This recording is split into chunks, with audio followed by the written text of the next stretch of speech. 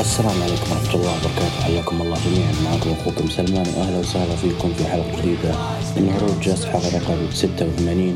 حلقة بإذن الله تعالى راح تكون خفيفة لطيفة على الجميع، وبإذن الله تنال على استحسانكم ورضاكم. طبعا ما حصل شيء كثير، ولكن لازلنا في تبعات مهرجان فول جير الشهري الماضي AEW. شفنا طبعا برومو للبطل الجديد، شفنا أيضا استكمال لقب الثلاثية بين إليت وديث تراينجل، شفنا نجوم عائدين، شفنا خيانات راح نتكلم عنها بإذن الله تعالى. طبعا راح نتكلم فقط اليوم عن داينامايت وعن عرض AEW رامبيج، طبعا بخصوص عرض سرفايفر سيريز، العرض WWE الخاص بوور جيمز. أمانة أنا ما شفته، ما حصلت الوقت أشوفه، غير كذا سمعت يعني بعض الآراء أنه عبارة عن عرض يعني في بعض المباريات منفصلة الجيدة، ولكن كمجمل العرض ما ناسب الجميع. فبالنسبة لي يعني ما راح أتكلم عنه، ولكن إن حبيتوا تتابعونه أكيد أو تستمعون لمراجعة عرض سرفايفر سيريز الخاص بدبليو أكيد راح تستمتعون مع جود وبوتولين في حلقة هروج المصارعة الماضية قبل يومين نزلوها. طبعا قبل أن نتكلم في المصارعة لازم أكيد نتكلم شوي عن الكورة والأشياء اللي حاصلة في الكورة. طبعا أهنئ جميع المنتخبات العربية على تشريفنا في بطولة كأس العالم، يعني كلهم ما شاء الله تبارك الله قدموا أداء جدا مشرف وجدا مرضي. ابتداء مع منتخب القطري. طبعا المنتخب القطري صحيح أنه ما قدم المستوى المأمول منه على مستوى أرضية الملعب ضد الإكوادور، ضد السنغال، ضد هولندا، ولكن نال شرف طبعا أكيد تنظيم هذه البطولة التاريخية، وأن دولة قطر تكون أول دولة عربية مسلمة تحتضن بطولة كأس العالم، فهذا شيء يعني مشرف بحد ذاته. شفنا أيضا نادي تونس برغم أنه يعني ما توفقوا أنهم يتأهلون دور 16. صحيح أنهم تعادلوا مع الدنمارك وخسروا من أستراليا، ولكن فازوا على البطل الحالي طبعا المنتخب الفرنسي، فاز عليه طبعا أكيد شفتوا المباراة. أيضا عندنا منتخب المغرب اللي يعني ممكن العالم مصدم، لكن ما احنا مصدمين من مستوى منتخب المغرب اللي ينتصر على بلجيكا وانتصر أيضا على كندا وتعادل مع كرواتيا وتأهل دور 16 كمتصدر للمجموعة. طبعا راح يواجه المنتخب الإسباني، يعني شيء كبير إنك يعني تواجه في مجموعتك وصيف كأس العالم النسخة الماضية والمركز الثالث اللي هو المنتخب البلجيكي، ومع ذلك تنتصر عليهم وتأخذ منهم المركز الأول. هذا شيء جدا كبير، وإن شاء الله بإذن الله تعالى المغرب تكسب إسبانيا بإذن الله تعالى. بخصوص وطننا الغالي ومنتخبنا الغالي المنتخب السعودي، أول شيء أنه صراحة يعني أصفق، ويعني مشاركة جدا مشرفة، وبالنسبة لي أفضل المشاركات 2018 2006 2002. طبعا كلكم شفتوا منتخب السعودي لما انهزم من الأرجنتين، يعني هزمنا يعني ميسي ورفاقه، وهزمناه بعد سلسلة ممتدة من انتصارات، كان هم يعني المرشح الأول للفوز بالبطولة. مع ذلك يعني فزنا على المنتخب الأرجنتيني، واجهنا المنتخب البولندي، ومع الأسف يعني سيناريو جدا يعني زعل. ضيعنا فرص، ضيعنا بلنتي، الحكم شوي كان المفروض ينطرد لاعب منهم، ولكن كانت لدينا فرصة أخيرة ومع الأسف ضد المكسيك ما استغليناها. وبالنسبة لي في أسباب كثيرة يعني خسارة المنتخب السعودي. تتكلم أول شيء عن غياب أبرز النجوم، تتكلم عن سلمان الفرج، ياسر الشهراني، عبد الله المالكي بسبب تراكم البطاقات، أيضا علي البليهي اللي فقدناه في بداية المباراة، غياب المخزون اللياقي، ويعني شيء يعني السيناريو كان يزعل. كيف فزنا على أرجنتين ثم خسرنا من بولندا وخسرنا من المكسيك، لكن في النهاية قدمنا شيء يليق بسمعتنا، وإن شاء الله بإذن الله تعالى مشاركاتنا القادمة في نهائيات كأس العالم تكون أفضل وأفضل بإذن الله تعالى. طيب الحين راح نتكلم طبعا عن المصارعة الحرة. طبعا ما عندنا إلا خبر واحد راح نتكلم عليه بإذن الله تعالى خلال عرض AEW داينامايت. طبعا راح نبدأ العرض طبعا كان في إنديانا فارمرز كولوسيوم في إنديانابلس إنديانا. طبعا المعلقين أكيد كانوا إكسكاليبر، توني شيفاني وتاز. ابتدى العرض طبعا بجون موكسلي دخل الحلبة. طبعا أول شيء تكلم عنه قال إنه مدينة إنديانا هي مدينة يعني أنا يعني أسكن بالقرب منها، وأول ما صارعت كنت بالقرب من إنديانا، فحاول إنه يكسب الجمهور بأكبر قدر ممكن. وبعدين تكلم وقال إنه في 3 أشياء يعني حتمية في الحياة: الموت والضراب وجون موكسلي. ما في أي شخص يقدر يعني ينتصر علي من ناحية العمل ومن ناحية الإصرار ومن يعني أي أحد، يعني ما في أي أحد يقدر يهزمني طبعا. وقال أتمنى أي أحد يثبت العكس، وقال إنه حلبة AEW تنتمي إلي. وفي النهاية طبعا تحدى أي شخص يظهر، واللي ظهر هو هانجمان آدم بيج العائد. طبعا ظهر أمامه ضد جون موكسلي، وطبعا على طول دخل يعني في وجهه. قال جون موكسلي هل فعلا تبغى يعني تهاجمني بعد اللي صار؟ طبعا نذكر ايش اللي حصل لما جون موكسلي كان البطل قبل عرض فول جير، واجه مع هانجمان بيج لأول مرة في التاريخ على لقب العالم، ولكن مع الأسف في وسط المباراة تمت إصابة هانجمان بيج بعد كينج كونغ لاريت بالكروز لاين يعني من جون موكسلي، أدى إلى إصابة هانجمان بيج وتعرض ارتجاج، ومما أبعد عن حلبات مدة شهر تقريبا. طبعا بعد ما قال هل أنت متأكد تبغى تهاجمني بعد اللي حصل؟ قال أنت شكلك يا هانجمان بيج ما أنت متذكر فاللي سواه آدم بيج إنه هاجم جون موكسلي. طبعا صار زي البرول أو العراق، تدخلوا فيه الحكام، تدخلوا فيه أيضا السكيورتي. طبعا كانت في لقطة جون موكسلي طاح من الستيج مسحوها بوجهي. طبعا أيضا كملوا الصراع، وفي النهاية انتهت هذه الفقرة. بالنسبة لي أنا جدا سعيد أنه لا زال جون موكسلي يظهر على الشاشة. طبعا زي ما أنتم عارفين جون موكسلي كان بياخذ إجازة، ولكن لا زال موجود الآن، ويبدو لي أنه راح يكون عداوة ضد هانجمان بيج، وبالنسبة لي هذا شيء جدا منطقي. طبعا من زمان ما شفنا عداوة فيس ضد فيس بدون لقب، فهذا الشيء راح يكون جدا ممتاز. وأنا جدا يعني طبعا زي ما شفتوا يعني البناء اللي كان في مباراتهم الأولى كان بناء جدا رائع. هانجمان بيج تقدم يعني بروموهات يعني عاطفية، كيف نتكلم انه فقد أصدقائه سواء كان دارك أوردر أو كانوا ذا إليت، وجون موكسلي يثبت حقيته كبطل، فراح تكون بروموهات جميلة جدا بينهم. وبالنسبة لي ما أشوفها عداوة راح تكون على بعيدة المدى، لأنه ما في عرض قريب إلا عرض ريفولوشن راح يكون في شهر مارس أو فبراير. فبالنسبة لي أرى أنه أنسب وقت يكون في عرض داينامايت وينترز كامينج راح يكون بعد أسبوعين، فيمديهم الأسبوع القادم يعني كل واحد يعطي برومو للثاني، ثم يصير برول آخر ويتم يعني تفريق الاشتباك بينهم، وبعدين تكون مباراة.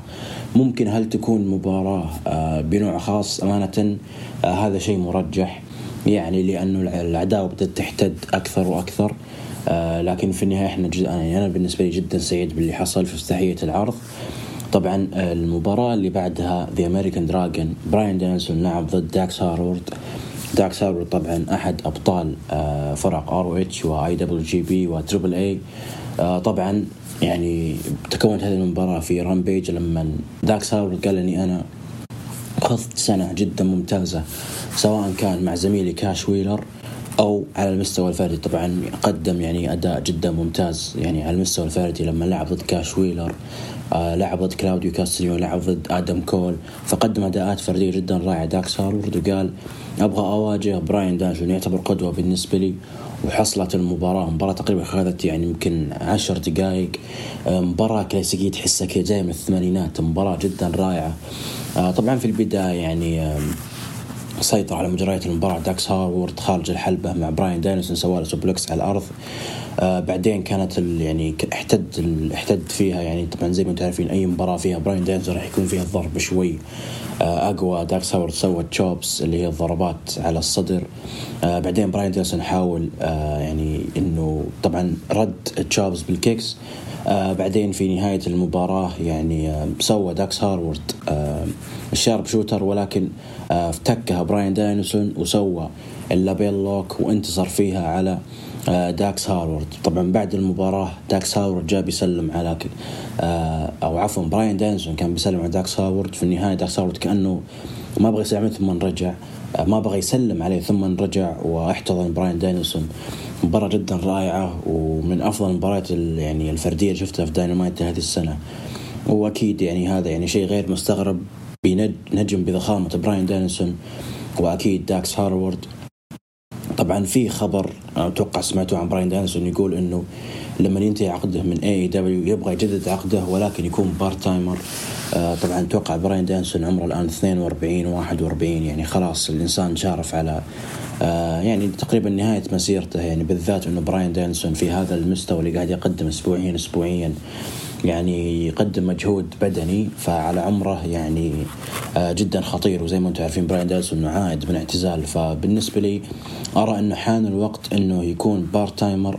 ولكن هذا الكلام كله مو قبل لما يحقق بطولة العالم. لسه ما شفنا براين دانيلسون يحقق أي لقب أصلا في AEW، سواء كان TNT AEW أو حتى لقب هروج العالمي. طيب ننتقل المباراة أو عفوا الفقرة اللي بعدها. توني شيفاني في خلف الكواليس مع ريكي ستاركس. طبعا تم الإعلان عن داينامايت دايموند درينك باتل رويال اللي هو الخاتم، خاتم داينامايت. طبعا الخاتم زي ما انتم عارفين انه صار له 3 نسخ كلها انتصر فيها MJF، عشان كذا MJF الآن معاه الخاتم. طبعا ريكي ستاركس أعلن دخوله في هذه الفقرة في هذه المباراة، وقال انه راح افوز فيها، لانه اذا انا فزت فيها راح اواجهك MJF مو بس على لقب AEW العالمي، راح ايضا اواجهك على خاتم داينامايت. طبعا الباتل رويال هذه يعني تم إضافة كم مصارع فيها، تتكلم عن كابتن شون دين، جنجل بوي، دولتن كاسل، إيثن بيج، وعنده ريكي ستاركس، وأيضا كم مصارع راح يتم الإعلان عنه. طبعا بالنسبة لي أرى أنه فوز ريكي ستاركس منطقي من جهة وغير منطقي من جهة أخرى. بالنسبة لي راح يكون منطقي إنه إذا فاز في الباتل رويال راح يواجه راح يواجه MJF. من زمان ما قلت ماكسويل جايكوب فريدمان، صح ما حد يسميه ماكسويل جايكوب فريدمان. طبعا راح يواجهه يعني 2 in 1 على ما يقولون، راح يواجهه وينر تيك اول، اللي الفائز راح يحصل على بطولة AEW العالمية وأيضا خاتم داينامايت. وأيضا أشوفها غير منطقية من ناحية أنه هو تو فايز ببطولة البطولة المؤهلة لوينتر كامينج، لأنه فاز على نجوم ضخام، سواء كان ضخام بالاسم أو ضخام بالبنية. يتكلم عن براين كيج، لانس آرشر، وإيثن بيج. فبالنسبة لي يعني لو في شخص أراه مناسب ممكن أشوف دولتن كاسل اللي أنا طبعا اللي ما يعرف دولتن كاسل هو بطل سابق الأرويج، واجه أيضا كريس جيريكو على لقب أرويج. دولتن كاسل ممكن ما يعجبني كمؤدي على الحلبة، يعني حرفيا رؤيته يؤدي على الحلبة مرة ما تعجبني، ولكن أداءه الكاريزما اللي يتمتع فيها جدا لافتة للنظر، درجة أنه في يوم من الأيام قبل 5 سنوات تقريبا كان يبغى تريبل اتش يوقع معاه في NXT، ولكن هالاتفاق ما حصل. فبالنسبة لي أرى أنه الأنسب لهذه يعني الباتل رويال، هذه البطولة يفوز فيها هو دولتن كاسل. بعد الفقرة هذه شفنا فقرة أيضا استكمال لهجوم العراق ما بين هانجمان بيج وجون موكسلي. طبعا نفس الشيء، تدخل الحكام مع السكيورتي، وفي النهاية تم فض اشتباك ما بينهم وإرسالهم إلى خارج القاعة. يعني زي ما قلت لكم يعني راح تكون بينهم عداوة جدا ممتازة، واتمنى انها تنتهي في وينترز كامينج، وتكون يعني فيها يعني يكون فيها قانون خاص فيها. المباراة اللي بعدها او عفوا ايش فيني عن مباريات الحين، عندنا فقرة ايضا يعني اشوف انه العرض مكثرين فيه الفقرات. فقرة ريني باكيت طبعا سوت مقابلة ما بين الجيريكو بريشيشن سوسايتي مع كلاوديو كاستانيولي وويلر يوتا. يعني ما كان فيها ذاك الشيء، غير انه يعني كلاوديو كاستانيولي قال انه انا خلاص انا تعبت من موضوع سبورت انترتينمنت، موضوع برو رسلينج، راح اواجه جيريكو في فاينل باتل وراح افوز وراح انتزع لقب الأرويج. طبعا في حاجة لازم أقولها، رامبيج اللي كان قبل أسبوعين تدخل كلاوديو كاستانيولي على فقرة كريس جيريكو وقال له طبعا أبغى فرصة أخيرة في فاينل باتل. كريس جيريكو قال هذه المرة إذا فزت عليك لازم تنضم لنا الجيريكو بريشيشن سوسايتي. طبعا أكيد كلاوديو وافق. ويلر يوتا أيضا تكلم عن داين غارسيا وقال أنت هزمتني على لقب البيور تشامبيونشيب وأبغاك تحط هذا اللقب على المحك في بطولة في عرض مهرجان فاينل باتل. فدارين غارسيا وافق. طبعا ويلر يوتا ضد دانيال غارسيا كم مرة تواجهوا خارج AEW؟ تواجهوا مرتين، مرة في AEW أو قبل AEW كانت في هروج Death Before Dishonor، مباراة جدا رائعة وفاز فيها ويلر يوتا وحافظ على اللقب. بعد هذه المباراة صارت مباراة ثالثة ما بينهم بعد عرض أول أوت طبعا وانتصر غارسيا. فمباراة مكررة تقريبا هذه 4 مرات نشوفهم ككل، ثالث مباراة نشوفها تحت مظلة AEW. لكن ننتظر ونشوف، بس ما أتوقع دانيال غارسيا بيفوز لأنه راح يكون اللقب باك اند فورث ما بين غارسيا وويلر يوتا، أو عفوا أتوقع قلت ويلر يوتا اللي ما أتوقع أنه يفوز. أتمنى غارسيا يحافظ على اللقب ويطور من شخصيته ويعطونه وقت أكثر أمام الشاشة. المباراة اللي بعدها لقب TNT Championship. طبعا البطل الجديد سامو جو دافع عن اللقب ضد اير فوكس. طبعا نجم معروف في الحلبات المستقلة، هو رسميا أصبح أول أليت، أصبح نجم في AEW. واجه سامو جو، قدم أداء رائع. يعني تتكلم عن اير فوكس نجم يعني هاي فلاير أو بهلواني أمام سامو جو، ولكن في النهاية القوة تغلب البهلونة. لما سامو جو انتصر على اير فوكس سوى المسل باستر. بعد المسل باستر وانتصاره واحتفاظه على اللقب تكلم وقال انه انا الان الملك الحقيقي للتلفزيون، كونه هو الان بطل هروج للتلفاز وبطل TNT شبكة TNT. ظهر ووردلو قال انه يعني بكل اختصار قال هذا مو بعالمك، هذا عالم ووردلو. يعني يبدو لي انه ووردلو لسه يعني ما استغنى عن فكرة انه يخسر اللقب من واحد صديق قديم زي سامو جو. وغير كذا اصلا مو هو اللي تثبت ولا هو اللي يخضع كان باور هاوس هابس. فممكن تكون هذه المباراة، لكن حسب ما ودي استبق الاحداث، ولكن المباراة هذه ما حصلت في هروج فاينل باتل، لكن راح تحصل لاحقا بإذن الله تعالى. الفقرة اللي بعدها الفقرة منتظرينها لنا أسبوعين تقريبا. وليام ريغل دخل الحلبة، طبعا دخل بموسيقى وهذا شيء غريب لأنه يعني له 7 شهور موجود في AEW وما أخذ موسيقى للحين. وليام ريغل طبعا دخل ورحب بالبطل ماكسويل جايكوب فريدمان بطل AEW العالمي الجديد. طبعا الفقرة هذه خذت تقريبا 16 دقيقة، فممكن نستوقف هنا. وقال أشياء جديدة، يعني نشوف التقرير هنا شوي طويل، فممكن أتكلم عن الأشياء اللي قالها بالتفصيل. طبعا دخل MJF يعني بالحزام، ودخل بطريقة المعهودة بالسوت. طبعا السوت كان مكتوب عليه better than you. طبعا قال في البداية قال أول شيء يعني أنتم في حضرة أعظم مصارع في العالم، فلذلك keep your mouth shut. أو قال إنه أبغاكم يعني تكونون هادين لأني أنا بتكلم. طبعا قال أول شيء أبغى أتكلم عن كيف صار هذا التحالف ما بين ويليام ريغل وMJF. قال طبعا إنه هذا الاتفاق حصل ما بعد عصابة ذا فيرم هاجمت MJF. ويليام ريغل أرسل لي إيميل وقال إنه ماكسويل أنا أرى أنك ممكن تكون أعظم فيلن أو أعظم مكروه، ولكن هذه المرة لا، ما أبغاك تستخدم خاتمك، أبغاك تستخدم البراس رينج اللي هي الحلقة اللي استخدمها ويليام ريغل في السابق لهزم خصومه، وأيضا لاستخدامها MJF في فول جير لما انهزم جون موكسلي وأصبح فيها بطل العالم. طبعا قال هذه الطريقة اللي راح تهزم فيها جون موكسلي. طبعا قال إنه راح أتكلم أنا عن إصابة ذا فيرم.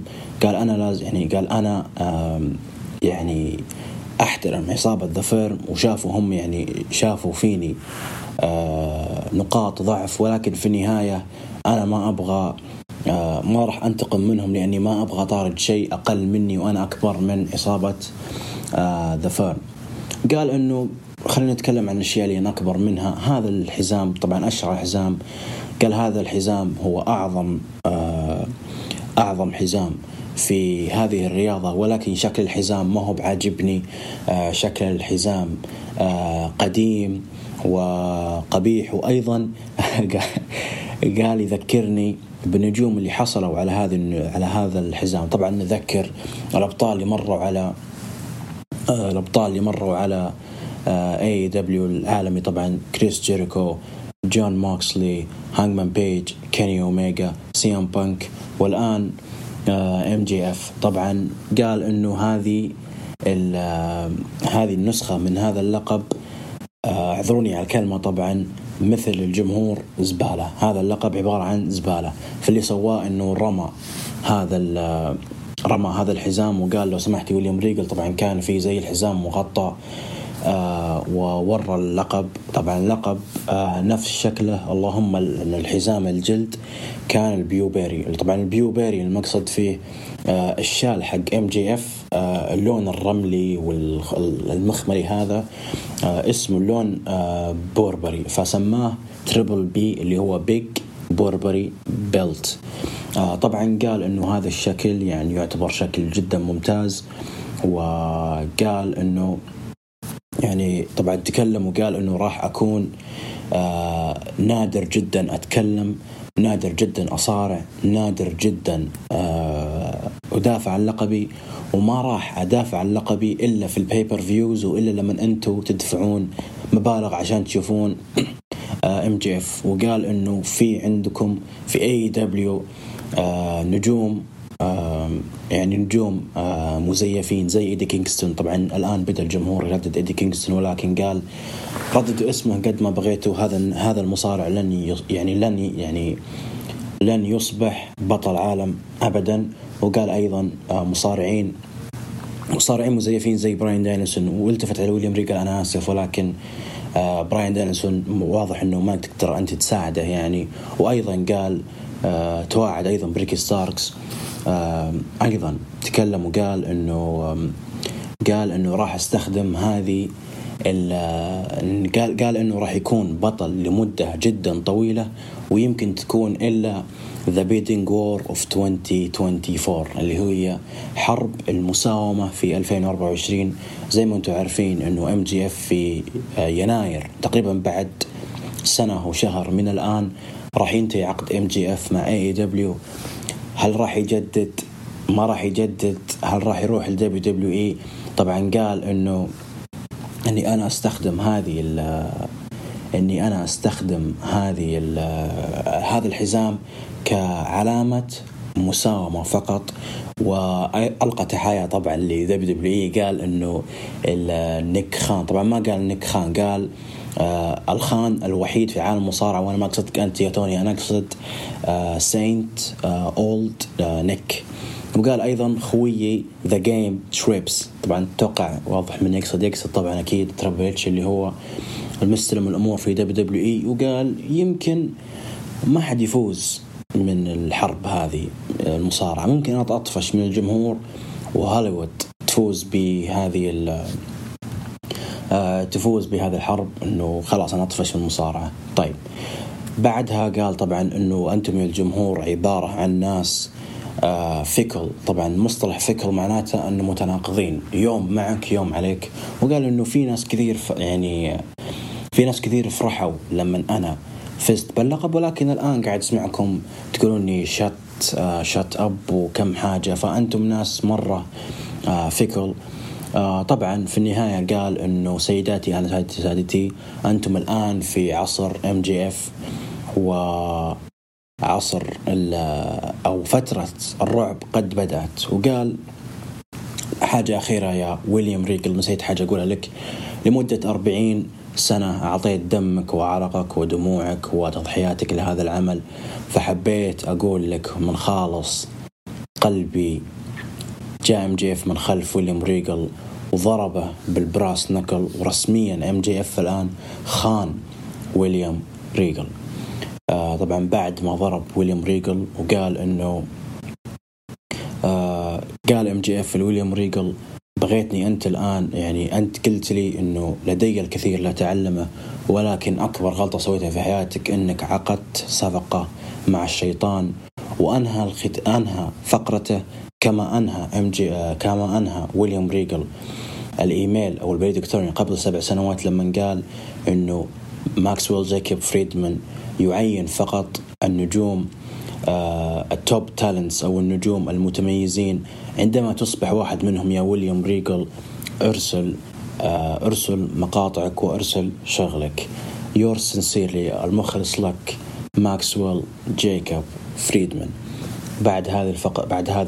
بعد اللي حصل طبعا MJF أخذ اللقب وخرج من بين الجمهور، وظهر براين دانيلسون بعد مباراة مع داكس هارورد عشان يطمن على صديقه وأخيه وليام ريغل اللي طبعا مسوي يعني عمليتين ويعني عنده باد نك، فلعبوا على هذا السيناريو.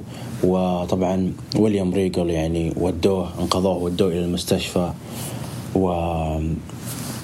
ويجيبنا الآن إلى الخبر اللي قلت لكم في بداية الحلقة، اللي هو وليام ريغل قد أو مو قد، أتوقع الموضوع تأكد لما ديف ميلتزر الصحفي المشهور تكلم عنه، أنه وليام ريغل غادر AEW وعاد إلى WWE.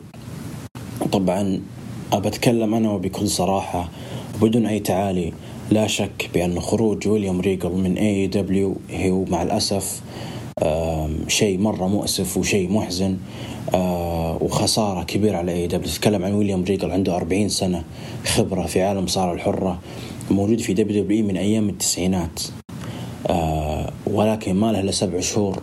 وغير كذا وليام ريغل يعتبر قائد من قادة الثورة في NXT، له 10 سنوات ويشتغل في NXT مع داستي رودز الراحل، مع تريبل اتش، مع شون مايكلز، قدم كل ما يملك. فلما تجيب وليام ريغل وعصارة التفكير وليام ريغل الاتحاد AEW راح يقدم الكثير سواء كان على الشاشة أو خارج الشاشة.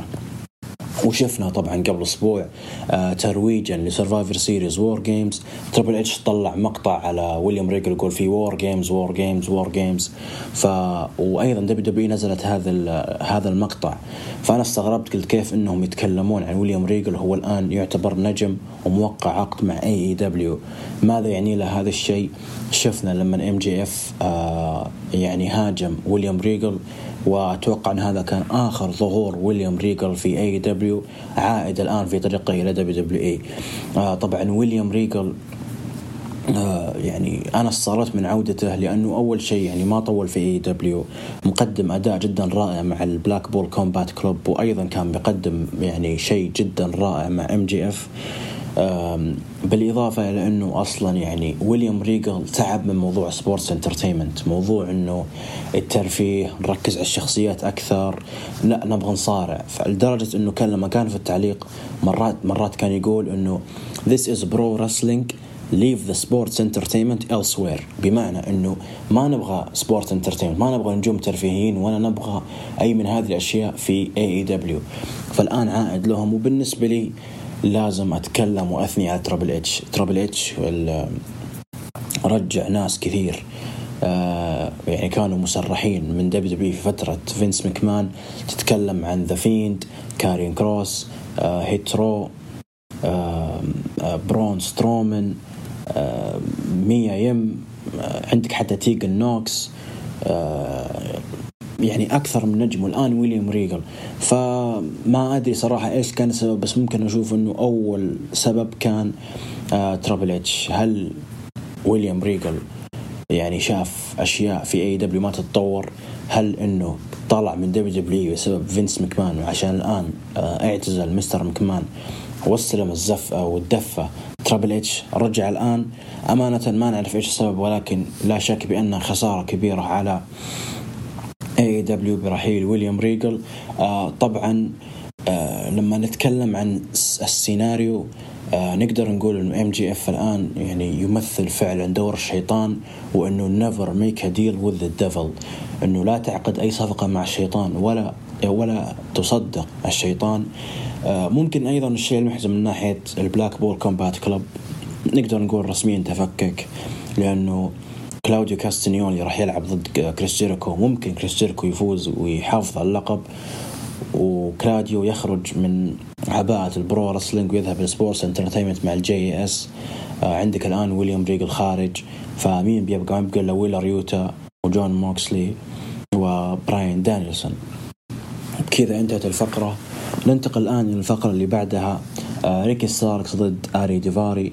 طبعا قبل المباراة ظهر ستوكلي هاثوي مع إيثن بيج، ظهر معهم مات هاردي ولكن رجعوه. طبعا مات هاردي يعتبر من ممتلك عقده من قبل ستوكلي هاثوي وإيثن بيج، وقال إيثن بيج إنه أنا اللي راح أفوز بداينامايت دايموند رينج وراح أواجه MJF، ولكن أنت وش يركز عليه في الحلبة. فهاجمه آري ديفاري، لكن المباراة ما أخذت أقل من دقيقة لما فاز ريكي ستاركس على آري ديفاري وسوى الروشامبو وانتصر عليه. المباراة اللي بعدها مباراة ويلو نايتنجيل ضد أنا جي اس. بصراحة يعني مباراة بسوي لها سكيب، لأنه أمانة ما أشوف أن النساء وفقوا في هذه الحلقة من حلقة داينامايت، ما ركزوا عليهم، ما أعطوهم الفقرات المناسبة. لكن في النهاية ويلو نايتنجيل هزمت أنا جي اس. بعد المباراة طبعا عادت روبي سوهو والنجمة المحبوبة من قبل الجمهور، ورجعت أصلا في بلدتها في إنديانا. طبعا هاجمت تاي كونتي، هاجمت تاي لأنه هي جت من إصابة كسر في الأنف من قبل تاي ميلو. فرجعت روبي سوهو، وممكن أخذ الفرصة هذه وأتكلم عن روبي سوهو. ممكن رأيي خالف الجميع، لكن بتكلم روبي سوهو بالنسبة لي يعني أعطت، يعني قاعد يعطونها فرص حتى من أيام WWE، ما أشوف أنا قاعد تثبت نفسها. ما أحس إنه روبي سوهو من أفضل مصارعات حتى في AEW في هذه الفترة، أو حتى يعني من يوم ما أتت إلى AEW. لما تتكلم عن التوب ستارز في الومنز ديفيجن في AEW، تتكلم عن بريت بيكر، تتكلم عن جيمي هيتر، تتكلم عن توني ستورم، تتكلم عن سرايا، تتكلم عن جيد كارجل. هذول النجوم اللي النجمات اللي حرفيا تبني عليهم، النجمات اللي تحطهم في البيبر فيو وما تخاف عليهم. فمع الأسف الشديد روبي سوهو بالنسبة لي ما هم من طينة هذول النجوم. طيب الفقرة اللي بعدها كيوتي مارشال تحدى أورنج كاسدي في رامبيج وقال بواجهك في لمبرجاك. طبعا عبارة عن نجوم يحيطون الحلبة، راح نشوفها بإذن الله تعالى في عرض رامبيج. بعد هذه الفقرة فقرة ما لها أي داعي، جيد كارجل طبعا ظهرت مع الباديز ريد فيلفت مع ليلا غري، تكلمت وجابت طاري مغني اسمه ليل باوا وظهر، وبس انتهت الفقرة. يعني حرفيا ما أقدر أقول أي شيء غير كذا. ما عجبتني الفقرة، وزي ما قلت لكم مع الأسف فقرات النساء هذا الأسبوع فشلت ولم توفق. حتى يعني جابوا فقرة بطلة العالم جيمي هيتر مع بريت بيكر، قالت توني شوفاني الأسبوع الجاي أبغاك تسوي مقابلة معي، بس غير كذا ما حصل أي شيء. طيب ننتقل الآن المين إيفنت والكلام العدل. طبعا المباراة الثالثة من سباعية لقب الثلاثي AEW، ديث ترانجل، ري فينيكس بنت الزيرو ميدو مع باك ضد كيني أوميجا ومات جاكسون ونيد جاكسون. طبعا في البداية ظهروا ذا إليت، بعدين ظهروا ديث ترانجل تمت مباغتتهم وسط دخولهم من قبل ذا إليت. على طول بدأوا حامي يعني ما بدأت المباراة كانت يعني خارج الحلبة. شفنا مون سولت من باك، شفنا الفي تريجر من كيني أوميجا عفوا، شفنا الكتر من بنتا وري فينيكس، ثم شفنا أيضا لمحة هيل أو لمحة طريقة مكروهة لما أليكس أبراهنتز أعطى المطرقة بنتا وكان بيهجم على كيني أوميجا، ولكن ري فينيكس اللي سواه أنه سحب منها المطرقة، وهذا شيء شوي في تناقض وشيء غريب. وأتوقع هذا من ضمن شخصيتهم، أنه باك كان يستخدم المطرقة ثم كان يقنع ري فينيكس اقتنع واستخدمها في فول جير. بعدين الآن ري فينيكس هو بنفسه اللي استخدمها في فول جير على كيني أوميجا يمنع أخوه بنتا. ففي شيء غريب، بس أتوقع أنه في يوم من الأيام راح يتم التحديد هل هم هيل أو محبوبين، بس أتوقع أنهم في النهاية مكروهين. طبعا بعدين بدأت المباراة، شفنا يعني أداء جدا رائع منهم. يعني تقريبا يعني رأيت آراء كثيرة، يعني من ضمنهم حبيبنا أبو يحيى قال أنه هذه المباراة هي أفضل مباراة يعني إلى الآن من بين الثلاثية الآن. مباراة كانت جدا رائعة، واستخدموا فيها يعني أدوات أكثر وعنف أكثر. طبعا في النهاية اللي حصل بأن نيك جاكسون ثبت باك وانتصر فيها المباراة. بعد المباراة طبعا تكلم كيني أوميجا وقال أنه مستحيل تسوون سويب، والآن أصبحت نتيجة 2-1. طبعا الأسبوع القادم ما راح يلعبون، توقع راح يريحون شوي. فالمباراة هذه كانت جدا رائعة، وبكذا انتهى عرض داينامايت. بالنسبة للعرض كان يعني كذا لذيذ، كذا خفيف، يعني مو مرة ثقيل، لكنه يعني مرتب كويس بغض النظر عن فقرات النساء. ولكن كانت في يعني كم مباراة ممتازة. شفنا فقرة MJF وانقلابه على وليام ريغل. شفنا أيضا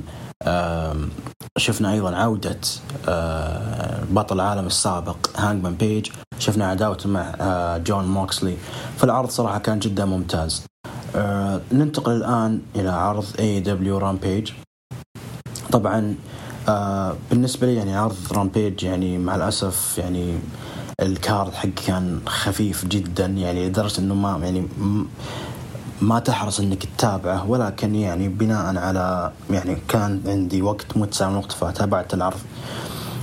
طبعا في بداية العرض شفنا كول كارتر اللي هو من ضمن ذا فاكتوري ضد داربي ألين. أتوقع تعرفون كول كارتر. الكول كارتر هو اللي لبس زي لبس ستينج عشان يوهم داربي ألين وفاز على جي ليثل، وظهر جيف جاريت في الديبيو. طبعا المباراة صراحة هذه كانت جدا رائعة، يعني أنا أنصح اللي ما تابع يروح يتابع. مباراة ما أخذت 10 دقائق وانتصر فيها داربي ألين. المباراة كانت هارد هيتنج، يعني كان فيها يعني ضربات أكثر، ويعني كان فيها يعني تناغم. وكول كارتر أشوف أنه نجم يعني جيد، بس لو يخرج من عباءة ذا فاكتوري ممكن يقدم شيء أكبر. المباراة اللي بعدها أو الفقرة اللي بعدها كيث لي طبعا يعني تسوى مقابلة من ريني باكيت، كان بيوضح موضوعه مع سويرف ستريكلاند. ولكن اللي حصل انه دخل عليه نجم ROH اللي هو شين تايلر. طبعا قال انه انت قلبت علي وقلبت على سويرف ستريكلاند. طبعا قلبت علي قبل كم سنة. طبعا ما اعرف صراحة الباك ستوري، يعني ما تابعت كيث لي قبل WWE لما كان في NXT، ولكن اتوقع انه هذه عداوة قديمة. فصارت مباراة في مباراة تاكتين في ROH. قال انه جيب يا كيث لي نجم تثق فيه، ولكن اللي ظهر سويرف ستريكلاند. فيبدو لي انه لا زالت في شراكة سويرف اور جلوري ما بين كيث لي وسويرف ستريكلاند، وراح تستكمل في عرض ROH فاينل باتل. الفقرة اللي بعدها فقرة الأبطال الفرق AEW اللي هم ماكس كاستر وأنثوني باونز مع بيلي جان ذي كليم. طبعا تكلموا وقالوا إنه وش القادم لذي كليم، وقالوا إنه نبغى نواجه أفضل فريق في AEW. ثم ظهروا الجان كلوب. طبعا الجان كلوب اللي هم أوستن جان وكولتين جان اللي هم أبناء أصلا بيلي جان، وقالوا نبغى نواجهكم على اللقب لأنه إحنا أفضل فريق في العالم. بعدين ظهر جيف جاريت مع جي ليثل، ولكن تكلم بيلي جان قال إحنا بغينا أفضل فريق. وظهروا FTR. طبعا دخلوا صافحوا أيادي ذي كليمد، وتمت رسميا ما بينهم FTR ضد ذي كليمد على لقب AEW الفرق الأسبوع القادم بإذن الله تعالى في عرض داينامايت. طبعا بالنسبة لي لا شك بأنه FTR من ضمن أفضل الفرق في العالم لهذه السنة. ولكن بالنسبة لي يعني لما تلاحظون أنه FTR already عندهم 3 ألقاب، كنت أتمنى أن يخسرون كم لقب عشان بس يعطون أنفسهم يعني مصداقية لما يحققون لقب AEW. وبالنسبة لي يعني أشوف أنه ليش المباراة ما صارت في وينترز كامينج. يعني الوينترز كامينج راح يكون بعد داينامايت بأسبوع، فبتكون يعني مناسبة أكبر بالنسبة لي. لكن في النهاية المباراة راح تحصل بإذن الله تعالى في داينامايت، وأشوف أنه ما راح يفوزون FTR. لأنه The Acclaimed الآن قاعد يقدمون شغل جدا رائع، والريتنج حق AEW مرتفع بسبب MJF وبسبب The Acclaimed و FTR عندهم هذا الألقاب. فما أتوقع أنه راح يفوزون يحققون ألقاب في هذا الوقت على الأقل. طبعا المباراة اللي بعدها برايفت بارتي اللي هم ايزايا كاسدي ومارك كوين مع مات هاردي يلعبوا ضد جاي ليثل وجيف جاريت. مباراة انتصر فيها جيف جاريت وجاي ليثل بعد ما سووا دبل ليثل انجكشن على أحد أعضاء برايفت بارتي. تقريبا هذه الفقرة، ومو عجبني أمانة شغل جيف جاريت مع جاي ليثل، ولكن الشكر الله ما نقدر نقول شيء. الفقرة اللي بعدها ريني باكيت قعدت مع سرايا طبعا قالت انه طبعا كانت تبغى تاخذ رأيها على فول جير، وقالت اني انا سعيد اني رجعت بعد 5 سنوات، وجدا سعيد ان كان اخوي موجود وسط الجمهور، واشكر بريت بيكر انها ساعدتني في هذه المباراة. والنساء لعبوا 3 مباريات في المهرجان الشهري، وهذا شيء جدا كبير بالنسبة لها. وقالت انه انا الخطوة القادمة هو لقب AEW للسيدات. طيب بالنسبة لي سراي راح تكون اديشن مرة كبير لفقرة النساء، لكن يعتمد الموضوع على إصابتها، وإن شاء الله بإذن الله تكون يعني ما عندها إصابة عشان تساعد النساء وممكن تحقق اللقب بعدين. بعد المباراة بعد هذه الفقرة مباراة النساء The Falling Goddess أثينا ضد داني مو. أثينا اللي هي كان اسمها مبرمون، طبعا أثينا اللي قلبت وصارت مكروهة، صارت تهاجم أغلب النجوم.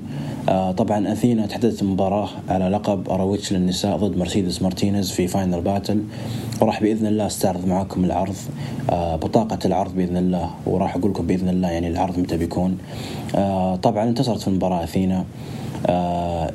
شفنا فقرة جدا جدا جدا جميلة بالنسبة لي. جويس روبنسون، طبعا كلنا نعرف منه جويس روبنسون هو نجم نيوزيلندي أتوقع، أو عفوا مو نيوزيلندي، أمريكي. يعني يعتبر نجم سابق في نيو جابان برو رسلينج، قدم أداء جدا رائع، كان بيبي فيس جدا محبوب. أيضا كان مكروه مع البولت كلوب وحقق لقب الولايات 3 مرات، وكان يواجه حتى جون موكسي على اللقب. وقع أخيرا مع AEW وصار أول إليت. طبعا بس معلومة جانبية، ترى زوجته هي توني ستورم، فنو برينر انه هو يعني ينضم للاتحاد فيه زوجته. ايضا انه راح تكون يعني دفعة لجويس روبنسون في مسيرته. تحدى بطل هروج للتلفزيون سامو جو في فاينل باتل، وسامو جو قبل بالتحدي. وعلى طاري سامو جو بعدها على طول برومو مع داربي ألن قال انه حان الوقت باني استعيد لقبي TNT. طبعا كلنا عارفين داربي ألن يعني كان بطل TNT سابق، يعني اخذ اللقب من كودي رودز، فلذلك يعني بتكون بتكون مباراة جدا رائعة. فمنطقي جدا انه يطالب سامو جو، لكن سامو جو يعني الله يعينه، يعني هذه ضريبة انك تكون دبل تشامبيون، يكون عندك لقبين، انك تواجه داربي ألن في عرض داينامايت على لقب TNT، بعدين تلعب على لقب أروج تلفزيون بعدها تقريبا 3 أيام ضد جويس روبنسون. فبالغالب ممكن يخسر أحد هذه الألقاب. طبعا أذن عندي، الله أكبر. المين إيفنت طبعا كان على لقب الأول أتلانتيك تشامبيونشيب، وكان بقانون لامبرجاك. أورنج كاسدي لعب ضد كيوتي مارشال. طبعا المباراة يعني كانت يعني لا بأس فيها، يعني تمضية وقت لما يقولون. طبعا شفنا كم مرة أورنج كاسدي خرج الحلبة، وهنا يأتي دور المصارعين. طبعا المصارعين إنه يا يهاجمون يا يدخلون الحلبة، ولكن طبعا صار في كذا زي السيناريو ما بين مات هاردي إنه يهجم على أورنج كاسدي بطلب من إيثن بيج، ولكن ما يبغى لأنه هو محبوب، وأيضا أورنج كاسدي محبوب. فاللي سواه إنه إيثن بيج طرد مات هاردي خارج الحلبة. شفنا أيضا لما نحاول دان هاوزن تدخل وسوى زي الكورس على كيوتي مارشال، ولكن في النهاية أورنج كاسدي انتصر على كيوتي مارشال بالسوبرمان بانش، بعدين سوى البيتش بريك. بعد المباراة ظهر، يعني أنا بالنسبة لي اللي حاصل بعد المباراة هو أهم شيء في رامبيج كله أصلا في الأسبوع هذه الحلقة هذه. طبعا ظهروا هاوس اوف بلاك اللي هم مالكاي بلاك وبرودي كينج مع ماثيو أو عفوا بدي ماثيوز مع جولي هارت وهاجموا الجميع. واللي لاحظ بأنه كان برودي كينج بيهاجم على أورتيز، ولكن مالكاي بلاك قال لا تهجمون عليهم مو بالآن. فهذا ممكن يكون أنه بعدين ممكن تصير عداوة وتتطور ما بين هاوس اوف بلاك مع إيدي كينغستون وأورتيز. وبكذا انتهى عرض رامبيج. طبعا الآن راح نتكلم بشكل جدا سريع على عرض مهرجان الشهري الفاينل باتل وعرض داينامايت. خلونا نتكلم عن داينامايت الأسبوع القادم بإذن الله تعالى. راح تكون عندنا كم فقرة، راح يكون عرض جدا مليان. عندنا فقرة جون موكسلي، طبعا راح نسمع جون موكسلي يتكلم، راح نسمع أيضا MJF يتحدث، وراح تكون في مقابلة ما بين مقابلة توني شيفاني مع بطلة العالم للنساء جيمي هيتر. راح تكون أيضا مباراة ما بين أعضاء JAS ضد أعضاء البلاك بول كومبات كلاب. طبعا ويلر يوتا مع كلاوديو كاستانيولي يلعبون ضد داين غارسيا مع جيك هيجر. راح نشوف أيضا مباراة سداسية نسائية ذا باديز اللي هم جيد كارجل ليلى جراي مع ريد فيلفت ضد كيرو هوغن النجمة السابقة من ضمن ذا باديز ضد مع سكاي بلو وماديسون رين. بنشوف أيضا الباتل رويال لتحديد المصنف الأول للخاتم واللي يواجه فيها MJF. طبعا مثل ما احنا شايفين بالصورة عندنا مات هاردي، كابتن شون دين، براين كيج، ريكي ستاركس، إيثن بيج، دولتن كاسل وجانجل بوي. مباراة على لقب TNT ساموا جو ضد داربي ألن على لقب TNT. وأيضا عندنا المباراة ممكن تكون المين إيفنت على لقب الفرق ما بين FTR ضد The Acclaimed. راح نشوف بإذن الله العرض راح يكون جدا جدا رائع، وراح يكون في أوستن تكساس، فما يحتاج تكساس أكيد يعني معروفين، يعني راح يكون عرض جدا رائع. والآن راح نتكلم بشكل جدا سريع على كارد فاينل باتل، العرض الأخير طبعا العرض الأخير لأروج. راح نتكلم طبعا إلى الآن في 5 مباريات معلنة، وبالنسبة لي قد تزود. المباراة الأولى راح تكون سوورف إن أور جلوري، سوورف ستريكلاند مع كيث لي ضد شين تايلر مع JD كرافي. مباراة راح تكون تاك تيم ساموا جو ضد جويس روبنسون على لقب أروج للتلفاز. مباراة الثالثة على لقب سيدات الأروج العالمي، مرسيدس مارتينيز راح تدافع عن لقبها ضد أثينا، ودانيال غارسيا راح يدافع عن لقبه للمرة الثانية، أو راح تستكمل سلسلة مباريات ويلر يوتا ضد دانيال غارسيا على لقب البيور تشامبيونشيب. والمين إيفنت كلاوديو كاستانيول ضد ذي أوتشو البطل الحالي العالمي الأرويتش كريس جيريكو. طبعا إذا فاز كلاوديو كاستانيولي راح ينتزع اللقب للمرة الثانية من كريس جيريكو. أما إذا فاز كريس جيريكو فرسميا يتطلب من كلاوديو كاستانيولي الانضمام للجيريكو بريشيشن سوسايتي. بالنسبة لي راح تكون النتائج كما أراها سوارف ستريكلاند وكيثي راح ينتصرون في المباراة. جويس روبنسون يحقق المفاجأة وينتزع لقب الوورد تلفزيون تشامبيونشيب، وساموا جو يحتفظ بلقب TNT لما يلعب ضد داربي ألن. أثينا راح تنتزع اللقب من مرسيدس مارتينيز. دانيال غارسيا سيحافظ على اللقب ضد ويلر يوتا. كريس جيريكو راح يخسر، أو عفوا كريس جيريكو لا بقول بيفوز. كريس جيريكو بإذن الله تعالى يستاهل أنه يفوز ويحافظ على شخصيته وعلى لقب الأروج، لأنه معطيه صراحة طعم ومعطيه يعني معطي جو لأروج، ويعني شخصية ذي أوتشو وكريس جيريكو. على العموم بإذن الله تعالى الحلقة القادمة بإذن الله راح يتم تغطية عرض فاينل باتل الخاص بأروج وعرض AEW وينتر is coming. وصلنا الآن إلى ختام حلقة هروج جس حلقة رقم 86. اعذرونا على الإطالة، بإذن الله تعالى كانت الحلقة جدا ممتعة ومثرية لكم. كان معكم أخوكم سلمان، ومع السلامة.